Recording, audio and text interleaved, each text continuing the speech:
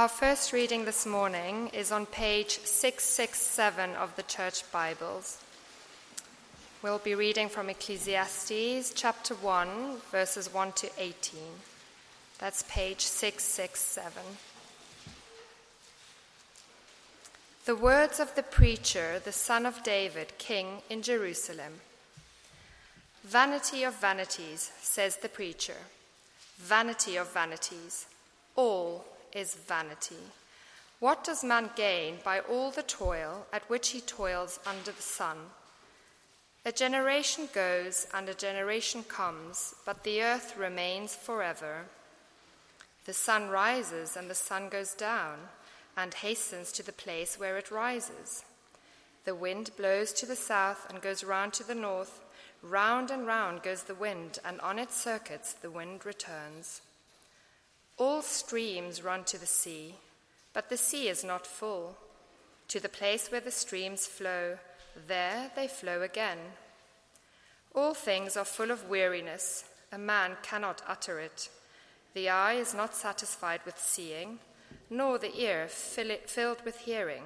What has been is what will be, and what has been done is what will be done, and there is nothing new under the sun. Is there a thing of which it is said, "See, this is new"? It has already been in the ages before us. There is no remembrance of former things, nor will there be any remembrance of later things yet to be among those who come after. I, the preacher, have been king over Israel and Jerusalem, and I applied my heart to seek and to search out by wisdom all that is done under heaven. It is an unhappy business that God has given to the children of man to be busy with.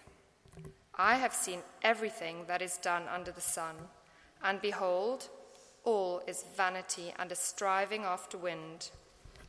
What is crooked cannot be made straight, and what is lacking cannot be counted. I said in my heart, I have acquired great wisdom, surpassing all who were over Jerusalem before me. And my heart has had great experience of wisdom and knowledge. And I applied my heart to know wisdom and to know madness and folly. I perceive that this also is but a striving after wind. For in much wisdom is much vexation, and he who increases knowledge increases sorrow. The second reading is from the book of Romans, chapter 8, starting at verse 18. That's on page 1137. So that's Romans chapter 8, starting at verse 18 on page 1137.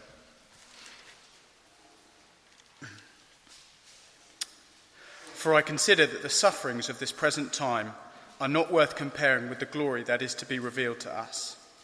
For the creation waits with eager longing for the revealing of the sons of God. For the creation was subjected to futility, not willingly, but because of him who subjected it, in hope that the creation itself will be set free from its bondage to corruption and obtain the freedom of the glory of the children of God. For we know that the whole creation has been groaning together in the pains of childbirth until now. And not only the creation, but we ourselves, who have the first fruits of the Spirit, groan inwardly as we wait eagerly for adoption as sons, the redemption of our bodies. For in this hope we were saved. Now hope that is seen is not hope, for who hopes for what he sees? But if we hope for what we do not see, we wait for it with patience. Likewise, the Spirit helps us in our weakness, for we do not know what to pray for as we ought, but the Spirit himself intercedes for us with groanings too deep for words. And he who searches hearts knows what is the mind of the Spirit, because the Spirit intercedes for the saints according to the will of God. And we know for those who love God, all things work together for good, for those who are called according to his purpose.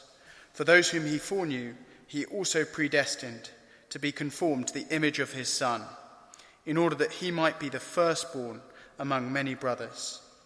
And those whom he predestined, he also called. And those whom he called, he also justified. and those whom he justified, he also glorified. Tim, thanks so much indeed for reading. Let me add my welcome to you.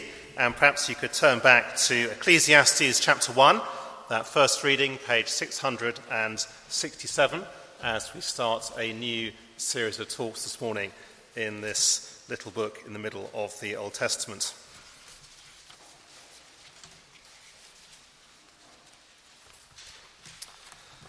And then I'm going to pray and ask for God's help as we look at his word this morning. Let's pray together.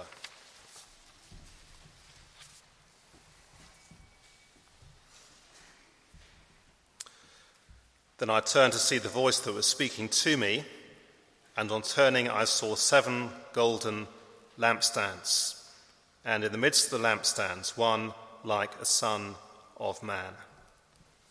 Heavenly Father, we praise you very much that the Lord Jesus stands amongst his churches. Thank you for his presence with us today. Thank you that he is unchanging, the same yesterday, today, and forever. And we pray, therefore, please would you help us to listen to his voice this morning and take it to heart. And we ask it in his name. Amen. Well, I wonder what you made of that opening chapter of Ecclesiastes. It might make fairly gloomy reading. Well, it does make fairly gloomy reading. Have a look again at chapter 1, verses 1 and 2. The words of the preacher, the son of David, king in Jerusalem. Vanity of vanities, says the preacher. Vanity of vanities, all is vanity. And yet what we're going to discover over these next few weeks or so is that rather than being written by a sort of glass half-empty misery guts, it is actually a book which is given to us by God in his great kindness in order to help us to understand the world we live in and why the world is as it is. It's why I've called this series, if you've looked at the term card, Making the Most of Life, because that is precisely what this book will help us to do. Just as one of the things that small children learn to do as they explore the world is they play, don't they? Let's pretend. So as the living room or the garden becomes a zoo or a hospital or a battlefield or a palace or a tea party. And if you're ever sort of eavesdropping on an occasion like that, then you hear all sorts of conversations as the toddler scolds and pleads and says sorry and thank you to a whole host of imaginary friends. But as we grow up, of course, we have to learn the difference between the let's pretend world and the real world. In the real world, you can't go into a shop and buy everything or anything. In the real world, tears take longer to dry. In the real world, not everyone always gets better in hospital. And Ecclesiastes is one of God's great gifts to help us to live in the real world. It does so by exploding the make-believe world that so often as adults we can find ourselves living in. It's just worth saying as we start this book that it is a book very much written for everyone. I think one common view of Ecclesiastes is that it's basically a book addressing those who have no Christian belief whatsoever or who have no belief whatsoever. That it's saying that if you don't believe in God, then this is where it gets you. And yes, if you're looking on the Christian faith, or if you're sceptical about the Christian faith, then this book, I think we'll see over the next few weeks, it does get us asking the big questions of life. So if that's you, then do please keep coming. But it is primarily written for believers, for Christian believers, to help us to live in the real world. I think that's clear just in the very first verse, where you'll see there's a footnote explaining that the preacher is the convener or leader of the congregation, or as we might say, he's a pastor. So then, what is life in the real world like? Well, you'll see on the outline on the back of the service sheet, everything is vanity. Everything is vanity. Verse 2 again, vanity of vanities. All is vanity. Here is the preacher's verdict on our world, vanity. That is the refrain that goes all the way through the book. It's worth reading the whole book, by the way, in one sitting, probably only take you an hour or so, and that is the refrain of the book, 30 times or more, vanity of vanities. Now, some Bibles translate the word as meaningless, which I think is not so helpful because the word literally means breath. So imagine a cold winter's day. You take a deep breath in, you breathe out, and for a moment it's there. You can see your breath, but then it's gone. And life is like that. You begin to breathe, and it's gone. Life is short, insubstantial, frail, futile. It's what the Old Testament says elsewhere. I put Psalm 39 verse 5 on the outline. Behold, you have made my days a few handbreadths, and my lifetime is as nothing before you. Surely all mankind stands as a mere breath. And verse 3 then gives us the question that the rest of chapter 1 answers. What does man gain by all the toil at which he toils under the sun? What do I gain? What do I leave behind that will count as a lasting monument to my life and my efforts? What will I have to show for my life? What will I have achieved? What will I have gained? And the answer is nothing. After all, just look at the world of nature.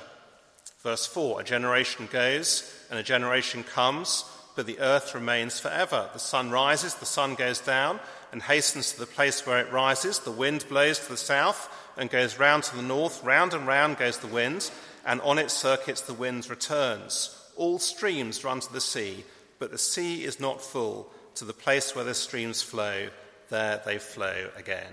The world is a hubbub of activity, and yet devoid of progress.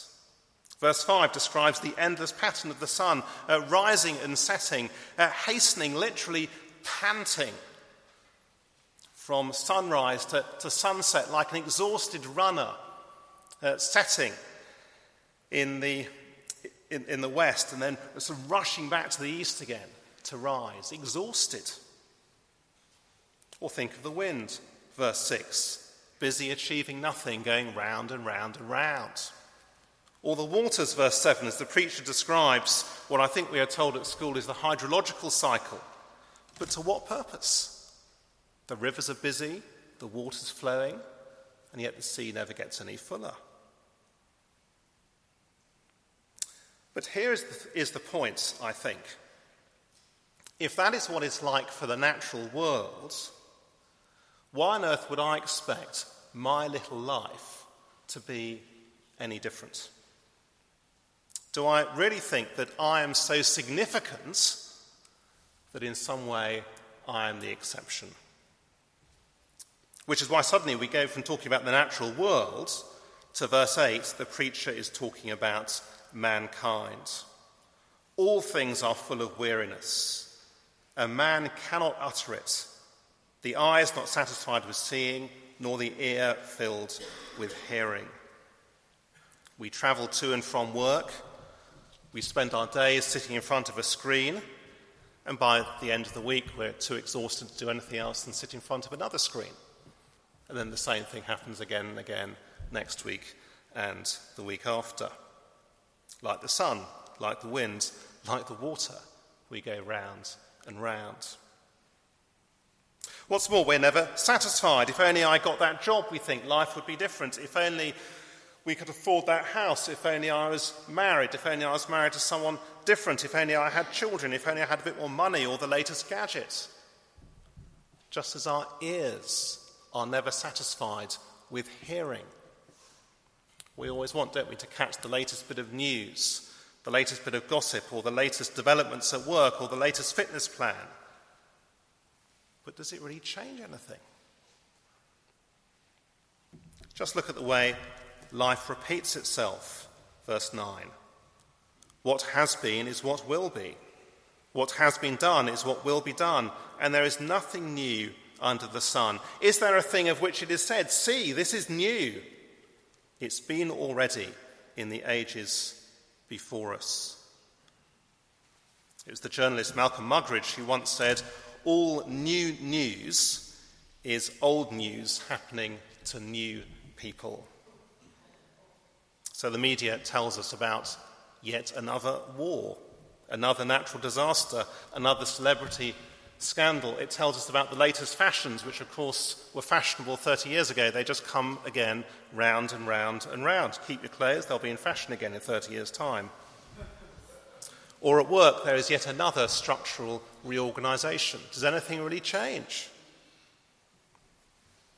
By which he doesn't mean no new things are invented, but do any new things change the fundamental nature of life, as the writer of Ecclesiastes is describing it? Do any of them make life anything other than a brief breath? You breathe in, you breathe out, you see it, and it's gone. Most sobering of all, there is no remembrance. Verse 11, there is no remembrance of former things, nor will there be any remembrance of later things yet to be amongst those who come after. I've got a series of photographs at home of some of my Victorian ancestors, all sitting down in a terribly formal pose, wearing their Sunday best, and I've had to write their names on the back and a little kind of family tree just to remind me of who is who and who is related to who, because without that I would be completely clueless. The Victorians, of course, thought of themselves as being progressive and liberal. They were the future once, and yet in 150 years' time will have been forgotten as well. Generations come, generations go, and no one remembers.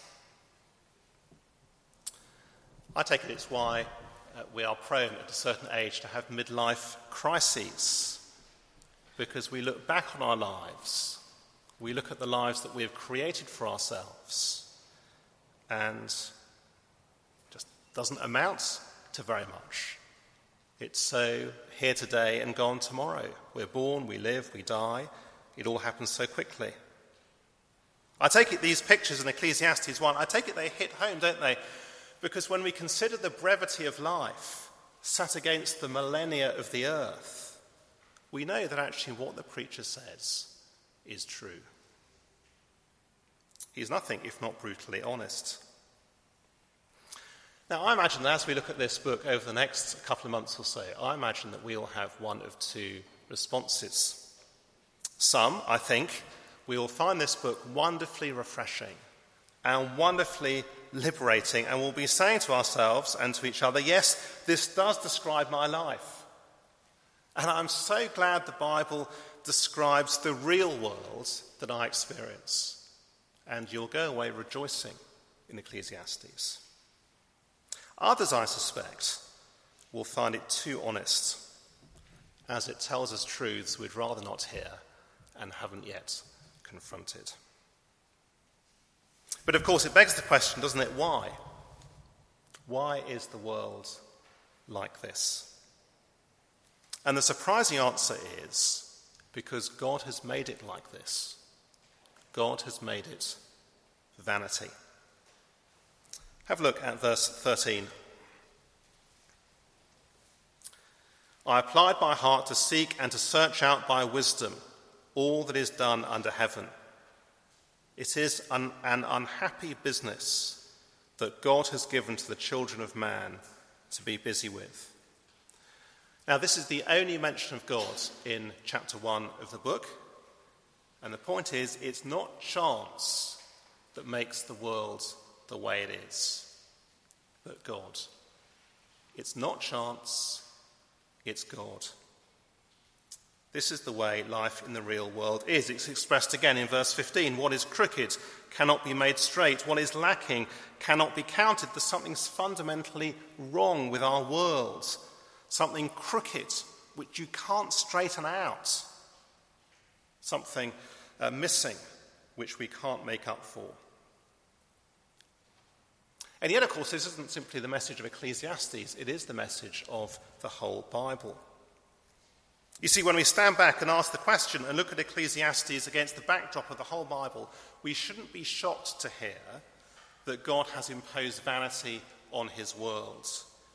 Because, and here, if you like, is Ecclesiastes in just a few words, Ecclesiastes describes life outside the Garden of Eden.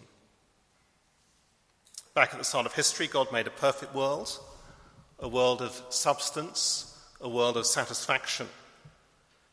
And yet Adam and Eve rejected God. They would decide how to live their lives rather than God. And God's response is one of judgment, ultimately death, but in this life to experience his curse and to experience the removal of his blessing, to remove them from the Garden of Eden, or to use the language of Ecclesiastes, to impose vanity on the world. It's the world, of course, that we still live in. And it's the world as it will be until the new creation. Just keep a finger in Ecclesiastes chapter 1 and turn to that second reading, if you will, from Romans 8. Romans chapter 8, page 1137, or thereabouts.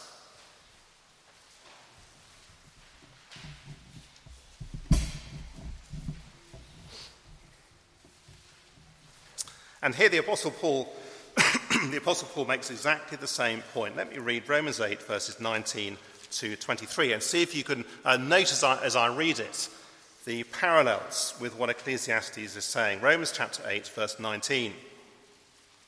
For the creation waits with eager longing for the revealing of the sons of God. For the creation was subject to futility, not willingly, but because of him who subjected it, in hope that the creation itself will be set free from its bondage to decay and obtain the freedom of the glory of the children of God. For we know that the whole creation has been groaning together in the pains of childbirth until now. And not only the creation, but we ourselves, who have the first fruits of the Spirit, groan inwardly as we wait eagerly for adoption as sons, the redemption of our bodies. Do you see? The world has been subject to vanity, to futility, verse 20, by God.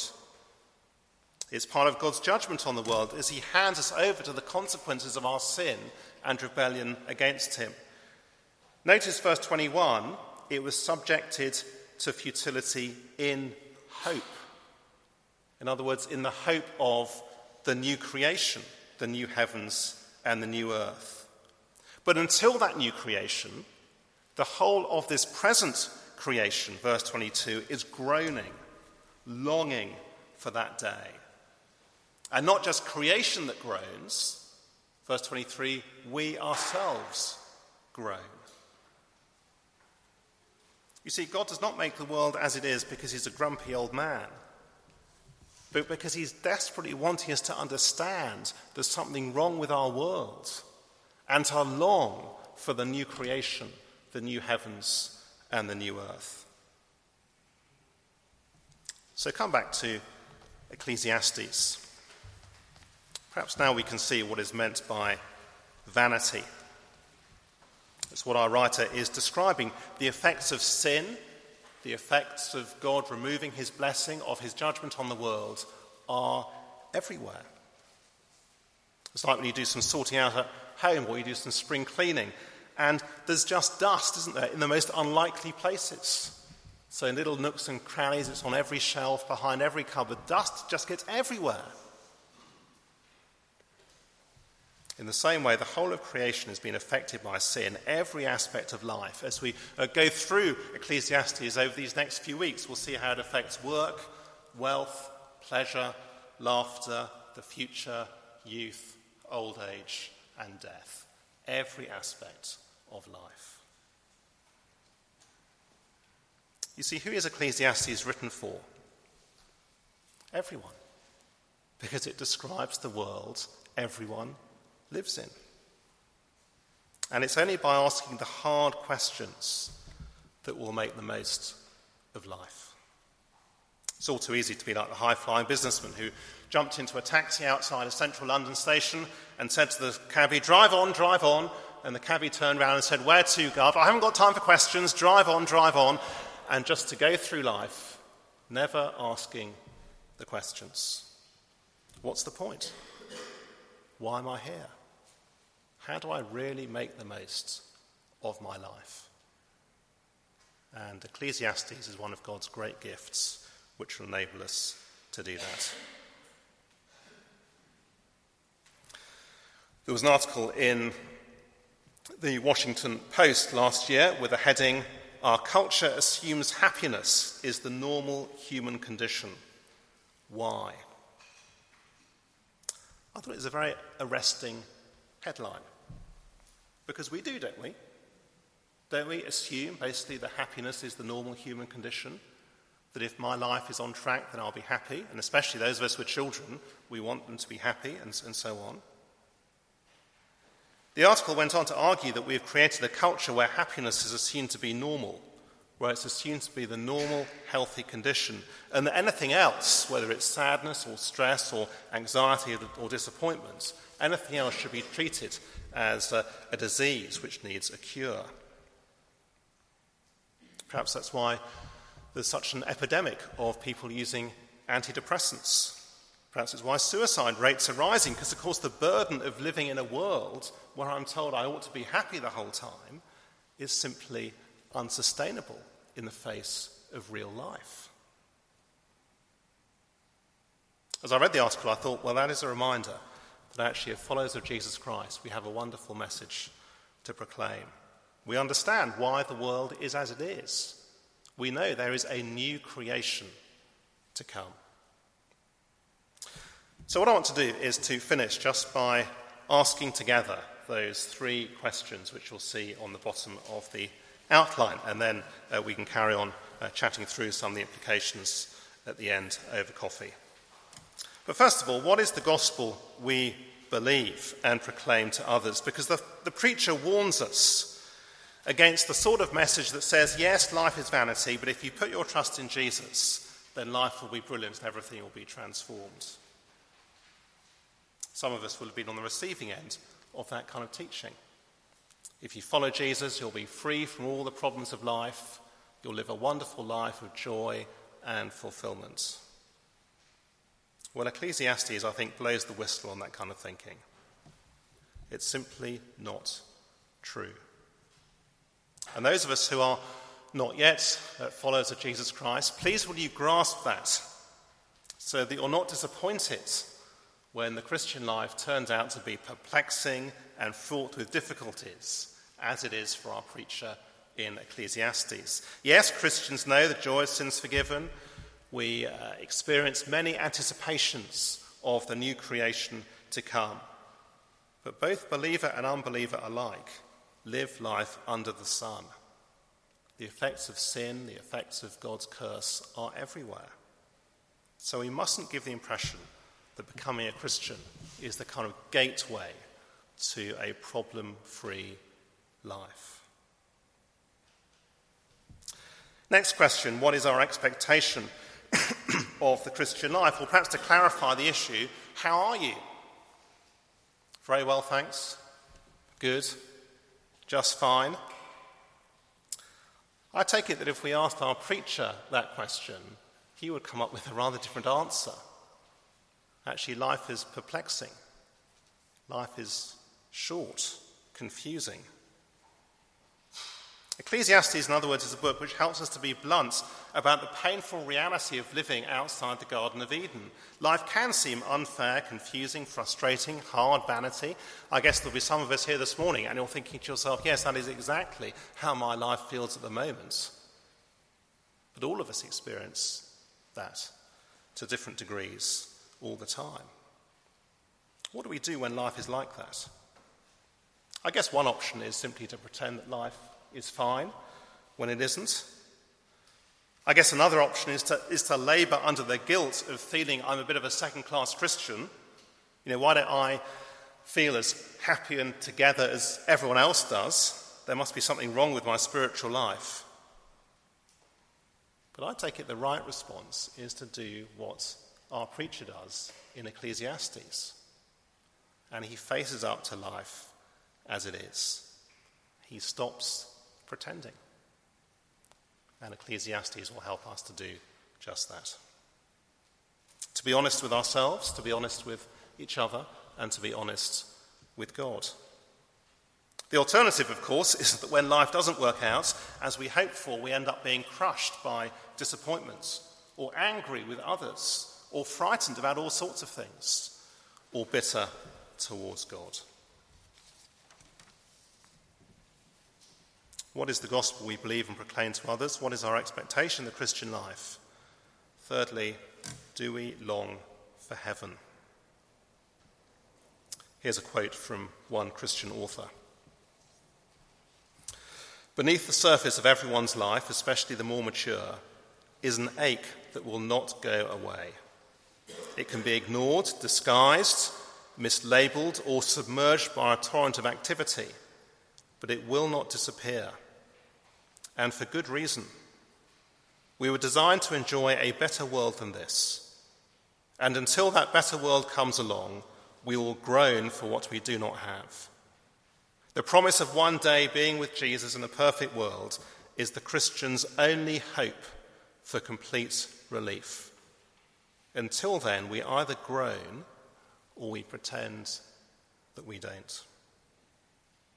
An aching soul is evidence not of spiritual immaturity, but of realism. Ecclesiastes will teach us to prize and value the right things. And above all, to long for the new creation, where there will be no more groaning, no more perplexing, no more vanity. Let's spend some moments in quiet for reflection, and then I shall lead us in prayer.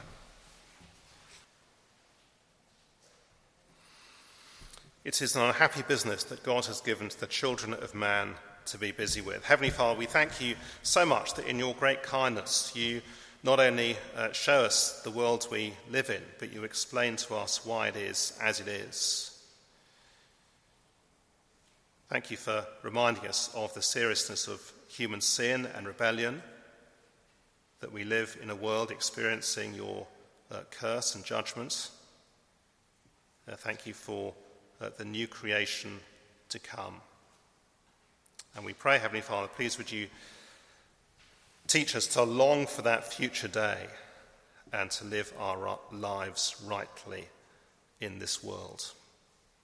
And we ask it in Jesus' name. Amen.